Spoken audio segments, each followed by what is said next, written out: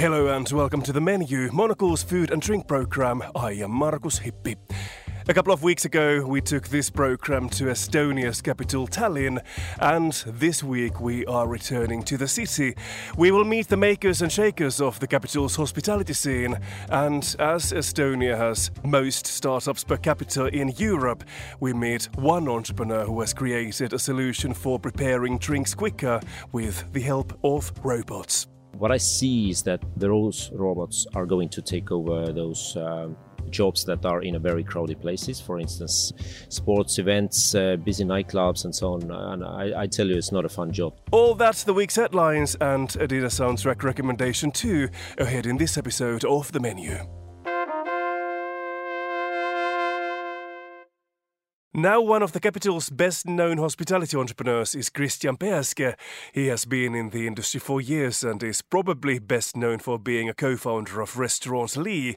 The place has become a steady favorite among the critics and public alike, thanks to its playful cooking with a focus on the best local ingredients and great wines, something that doesn't come as a surprise considering that Christian is also a trained sommelier. What also makes Restaurant Lee special is its location, as it's nestled in the old town and has a beautiful garden too where people can dine.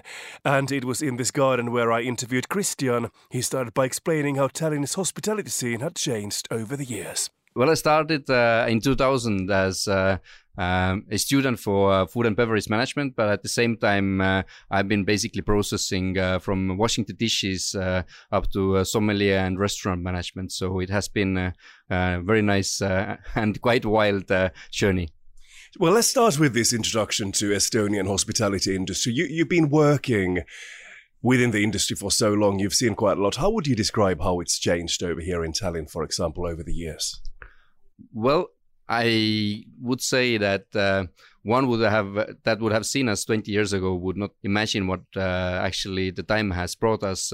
First of all, culinary level. Our chefs have been traveling a lot, and I would say the culinary level by itself is like totally different era today. But I'm very happy to say also that the customer service level has improved a lot. I mean, I would say our market's main challenge at the moment is that it's difficult to cope with summer season stress, and sometimes the service level can be unequal. But at the same time, I would say Estonians have their own charm within the service, and I'm very happy that we can be part of promoting it.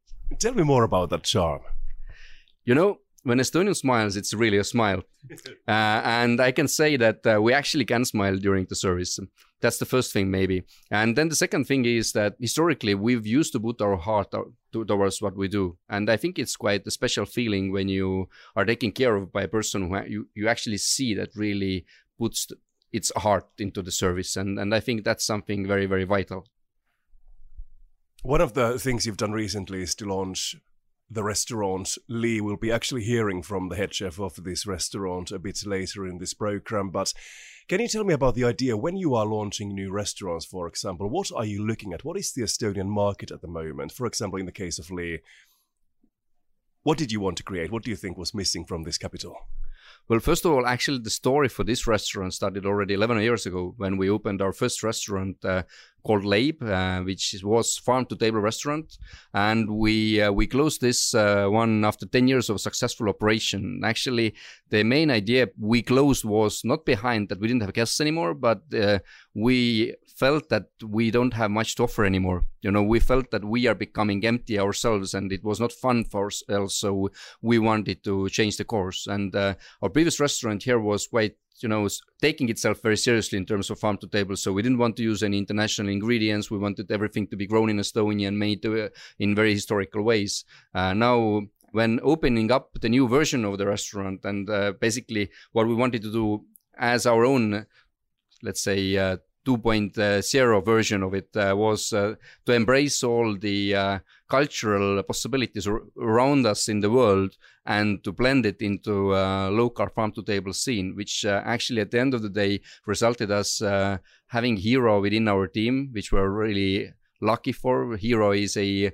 Canadian-born Japanese chef who traveled to us from Copenhagen. And basically, Now we are farm-to-table restaurant that brings on the table all the experience Hero has gathered throughout his food travels. And what I have to actually say, us as restaurateurs, first of all, it needs to be fun for ourselves. It needs to speak to us. And we are quite confident that once it does, we will attract also people to see what we do. Is this somehow also a sign of Estonian culinary culture gaining confidence? It's a bit like your story. You wanted to create something that was super local and farm to table and so forth. And then at some point you were ready to actually embrace foreign influences. Yeah, I would say, for sure. At the same time, I think it's also very important not to lose your essence, because also this was something that I would say was maybe even a problem within the Estonian culinary scene 10 years ago, that everybody wanted to do whatever is not local. So I would say it's actually quite essential for me to understand the best what your homeland has to offer, and then to combine it with the varieties that today's world has to offer. Well, you talked about the Estonian charming customer service already, but what are the best ingredients Estonia has got to offer when we talk about food on that level? Well, I would say it's actually no surprise. Well, we are, first of all, country next to the sea, and then we have loads of forests. So what I would say is whenever the season, you either go to forest or you go to catch some fish, or, it's always very nice to get some wild animals on the table. So that's for sure one thing for me. But what is quite special for me as well is the Estonian grass-fed beef, because we always speak about the, maybe we should eat meat. We should have less meat because of its impact for the environment. And I would say in Estonia, we've kind of found out like one of the best ways, because this cattle that we have here in quite big quantities, they only eat the grass, and only on the grasslands that need to be opened anyhow. So it would be either them or tractors. So I think it's kind of good solution, and it's all organic stuff, so we really love it. Christian, you have been an influential character in the Estonian hospitality industry. Obviously, you've done a lot, and you have a voice, and you have certain influence. And I know that you've been participating in a project to unite this industry. Well, thank you for all those good words. But I think what we've done quite cool in our industry in Estonia is that we've united all the different associations. So we've created Estonian Hospitality Cluster, which basically unites all the chefs, sommeliers, restaurants, hotels, and also actually the guys who charge us, so that we can be behind the same table and to share the stories and think together of how to improve the industry. How does that help you all? Well, first of all, we have now united voice when we need to speak with Estonian politicians, because these are the necessary things within the industry. But we've also actually taken quite serious steps to improve the Estonian, the schooling system of Estonian hospitality system. So this year we have just launched the new program for chefs, which is for 1 year, and we've included 12 best chefs in Estonia to mentor the program throughout. So it's not only them being teachers in the school, but actually it's them also taking each of them some students on their side to go through the year together. And this is something I would say quite new even for the world. And we're very much excited to see what it brings along. And at the same time, we're also discussing the new opportunities with different universities to find a new way of teaching hospitality in new level for the universities, yeah. Christian Peaske there. He's the co-founder of Tallinn's restaurant Lee. In the kitchen, it's Hiro Takeda who's in charge. In the role of head chef, Monaco's Petri Purtsov spoke to him. We work a lot with Estonian farmers, small suppliers, using Estonian ingredients as a base that drives our inspiration. So we change our menu quite often during the season. And then with that, with international flavors from my travels and from my childhood. So a lot of Southeast Asian flavors from Japan or China, Vietnam, so on. But we're not an Asian restaurant. We're very much an Estonian restaurant that uses the Estonian ingredients really as the key, but then we're just throwing a little bit of international twist in there as well. Can you drop some examples of the farms or fishermen or something that you work with? Where does the stuff come from? So we actually work with this Southern Estonia farm collective that works with a bunch of different farmers. So that's kind of one of our main sort of outlets to be able to work with a variety of different farmers. Also, we have quail at the menu at the moment, and so we work with a quail farm for that. Though the farms are a bit hard to pronounce, so.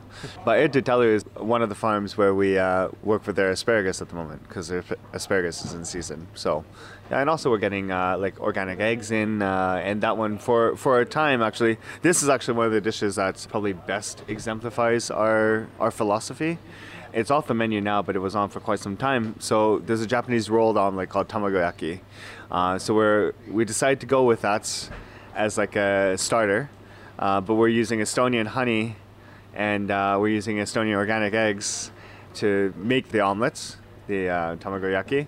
And then to be able to kind of like bring it back to like an Estonian palate, then we put like a charred green onion sour cream, potato crumble, and then to add a little bit of funk, then we go with some braised kombu and a little bit of fermented radish as well. So we kind of like really like play with those, you know, having like Estonia as like the foundational point, but also playing around with some of these kind of childhood memories and flavors that I have as well. So that sounds super interesting. I mean, you mentioned the tamagoyaki. Do you have any other like picks that you would name as your favorites, either from the past or currently on the menu? Oof. That's a tough one. That's like asking who's your favorite child. Well, okay, like another one. I mean, like this is a dessert that's been on since the start, since we first started. Have you heard of kohuke? So kohuke is like this cheese curd snack that you find in stores, in grocery stores. It seems to be kind of like a favorite snack amongst like all Estonians, and everybody who I've met has a reference point towards this snack. When I first tasted it, it's kind of like this like bite-sized cheesecake almost, with like a filling, sometimes with jam or caramel, and then it has like a coating of either chocolate or yogurt or some other different coatings. And I remember when I first had this, and I was like, oh, there's so many different flavors, so many different people are making these things, and I really want to like play around with this as kind of like a base for a dessert that we want to have on our menu. So I don't like using the word signature dish, but it's kind of like, you know, something that brings our guests back to their childhood, but at the same time puts like a new twist to it. So then we make our own kohuke by taking this Estonian kind of cottage cheese, sweetening it, and then filling it with a bunch of different fillings, topping it with a few different things, and then dark chocolate disc on top to add like a crispy chocolate component to the outside. The one currently on our menu right now, again, uses these sort of like Asian influence in a sense, this Japanese influence. We actually make miso in-house using the black bread. So all the leftover black bread ends that don't get used for service, we actually take those and make miso out of it. And we make a miso caramel that we fill this kohuke with. So it's this cottage cheese that's sweetened with this miso caramel on the inside. And right now rhubarb is in season, or it's just coming out. So we preserved a whole bunch of rhubarb. And so we have rhubarb and celery on top there, along with a little bit of like crispy celeriac. Restaurant Lee's head chef Hiro Takeda there, speaking to Monaco's Petri Burtsov. Now, as a tourist, you easily stay right at the heart of Tallinn, but that doesn't mean that the city's best restaurants would all be there. As a matter of fact, in the neighborhood of Kopli, a few kilometers outside of the city center, you can find one of the capital's most talked about bakeries and restaurants. Located in a former factory building is the bakery Karjase Sai. When it closes its doors in the afternoon, the venue reopens as Barbarea, which is a restaurant well worth a visit. The places are run by an Estonian couple, Kennet Karjane and Eva Korvas, and I met them at the venue. If we go backwards quite a bit, I got kind of tired of working in fine dining and then wanted to start baking. Started baking at home, and then after doing that for some time, wanted to start my own place. Went to Sweden for a couple of months, worked there at a bakery. Got a place at a race car garage where we baked bread and sold it to a couple of friends at restaurants. Then 2 years ago, we moved to Kopli, to Põhjala tehas. We've had the bakery running for 2 years now, and last year we didn't open a restaurant. The space is the same, but we just extended to evening hours as well. So we opened the bakery at 9 o'clock, close it at 3, take a break for 2 hours and get ready for dinner service, where we serve small plates and natural wine and do some sourdough pizza as well. Eva, can you tell us more about the concept, what's happening over here? So what happens in the morning, how does the bakery function, and what is Barbarea all about? Basically, even though it's the same building and Barbarea and Karesai, they share plates and everything, even the staff basically. It's totally like two different places. So in the morning you come here for your fresh pastries and some coffee and basically spend your morning or do your work here. And in the evening you can come back and have some nice dinner with friends and drink wine, and it's different energies. I think both of them, I love it, both of them. I just think they're totally different but also very similar in the same way. How do they support each other, these concepts? The evening menu, it's not centered around bread, but the style of cooking I think is a lot of like dips and stuff you can put bread into. So we get some bread from bakery, then we mix some ourselves at night, and then obviously pizza ties into like a bakery theme as well.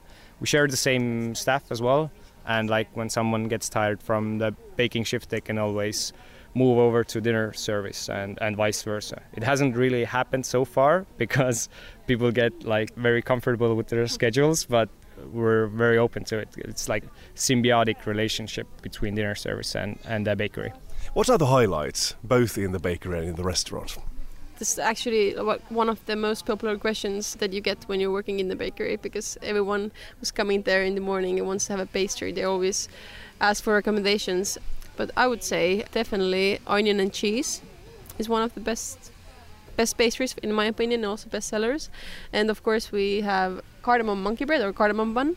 It's really one of the favorites. Yeah, because right now it's kind of stabilized into a selection that we've done for quite a while, because everyone has their favorites and we can't really swap them out because people they don't get mad, but kind of when something is missing. So yeah, we do the classics, and I think we do some of them really well, like pastel de nata that we do. Even though never been to Portugal, it's like super technique orientated, and I really like that one. What about in Barbarea then? What's on the menu and what are the most successful dishes? If someone comes here, they should definitely order the tartare. It's been on the menu for like a year. It was supposed to be like for one season, but I really like how the dish came together. And then when we started the restaurant, one mainstay has always been hummus, and that we changed with like seasonal things. We used to have it with cauliflower, with Jerusalem artichoke, and then we always served with like fresh pita bread from the pizza oven. And it's like super shareable as well. It's a nice way to start the evening. How Estonian do you think your business is in terms of what you serve? I think they are, because we use a lot of local produce, like the profile, or like, I don't know, it's just the things that we love to eat. Not to throw shade, but a lot of places say they use local produce, but we really try and focus on it. Try and get everything from organic farms from Estonia. We've swapped out all of the cheese that we use to an organic farm in Võrumaa called Kolotsi Talu. Make like Parmesan style cheese as well, which we can use on pizza, and we get our mozzarella from Estonia as well. And because the cooking style is very eclectic, it's pretty cool to try and fit Estonian ingredients into that.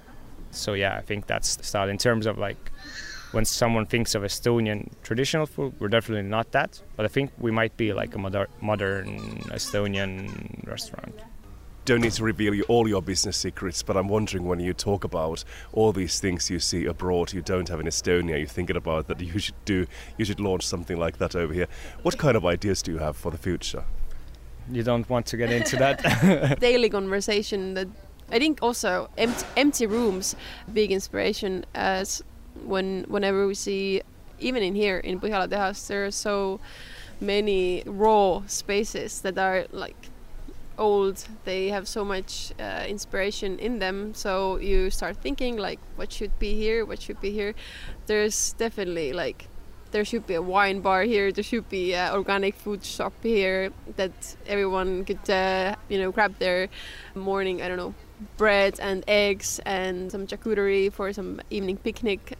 We have a lot of ideas, but yeah, let's see. Eva Korvas and Kenneth Karjane, they are the founders of Karjasesai Bakery and Barbaria Restaurants in Tallinn's Kopli neighborhood.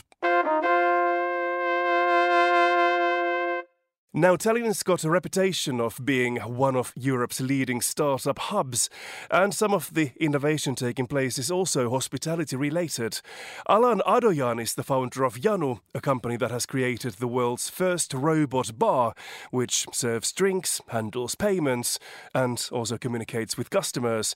Let's hear from Alan himself. Quite easy to explain always. When you see it's a robot that makes drinks, then everybody immediately understands. But usually people picture a humanoid robot that does something with the arms. Our robot has one arm. It's able to do all kinds of drinks. It can do coffee drinks, it can pour cocktails, it can soft drink or juice. So whatever you as an owner would like this to do, just fill it in and program robot to do it, and it's done. How was the idea for that robot born?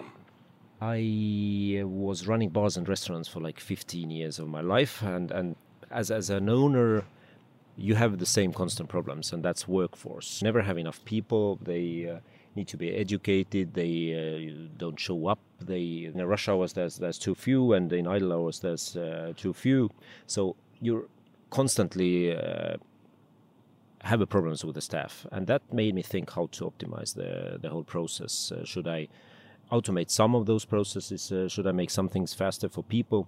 And then I met some crazy designers who drew me a science fiction looking machine, and we walked with that to a local university, and those guys were crazy enough to say that we'll make it work, and they had a lot of great ideas how to optimize it, how to make it even faster, how things should work. They designed the whole stuff inside. We have actually a couple of patents for mechanisms that are inside. The machine can hold 1,000 glasses, and there's hidden several machinery in there that does the job. The idea is simple, to create a robot that makes drinks, but how complicated is that in reality actually? Depends. Most of that stuff inside there is a regular bar machinery. There's an ice machine, there's a drinks cooler. We have designed a completely new glass feeding system. That's maybe the tricky part and the most challenging. By the way, finding a perfect ice machine has been a challenge. Over the 5 years we've searched one. It has to be small, it has to be fast, it has to have a dosator. That's a challenge, I tell you. So we've tried so many different machines and they never work. But all in all, the machine itself is not so complex as the software is. We have several servers there. We have 4 different apps. There's 2 for the clients, one on the machine and one in your mobile. There's a comprehensive backend for the owner where you can set up the cocktails, where you can see all the statistics, everything about the machine, all the statistics and details and client info and all that. And then we have a maintenance app that tells you exactly when something is empty, when you need to change the vodka bottle, when you need to clean something, when CO2 is finished, all that. So, and then there's a payment server that we programmed for over a year. And of course, the security layers and robot software that is quite complex. Talking about those challenges, I'm wondering, are there any cocktails your robots can't do? Are there any parts of this cocktail making process that are proving to be particularly challenging? Definitely, yes. It can do actually any of those, but if you need to change the tools, for instance, like shakers and everything, then you need to clean those in between. It wastes a bit time. And so with those umbrellas, olives, and all the other ingredients, the robot is still a bit stupid and clumsy. So you need to train it. Everything is doable, but the question is it worth it? I mean, we are building on top of the basic abilities some extras, bells and whistles, of course, but each of that operation is a bit tricky for the robot. I saw yesterday a video how there was a robot that made hot dogs, or those the ones that gas station sells, and it was unable to put the sausage inside the bread, and it was so funny. It was looked a bit dirty, and that's a perfect example of how stupid actually the robots are. And you need to train, spend time and program it to make it possible. But in the end, anything is possible. And where are you now with the business? So we have been developing for 6 years now. Quite fast, I would say, regarding the hardware startup usual life cycle. We have today 3 prototypes. One is in Dubai, one is in Tallinn, and the third one is going to Sweden, hopefully. So we're now looking to do the licensing, optimization process, and then go to industrial production here in Estonia. Can you tell me about your vision? How do you see these robots being used in the future? What kind of a role can they have in restaurants or bars or clubs?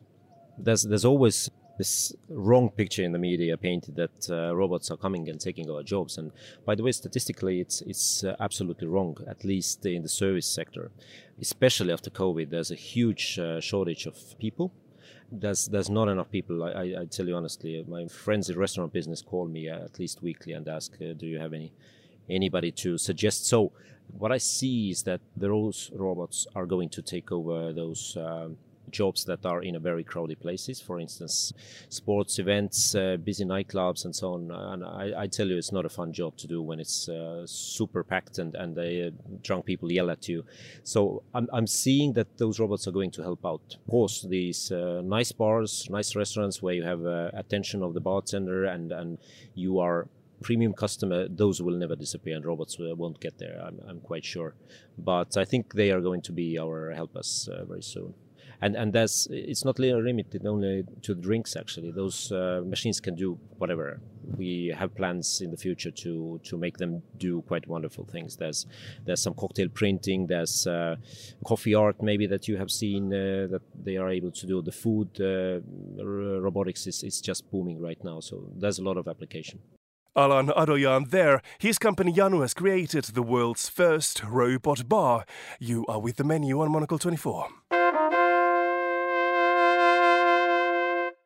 Finally, before it's time for a dinner soundtrack recommendation, let's get an update on what the food and drink industry is talking about.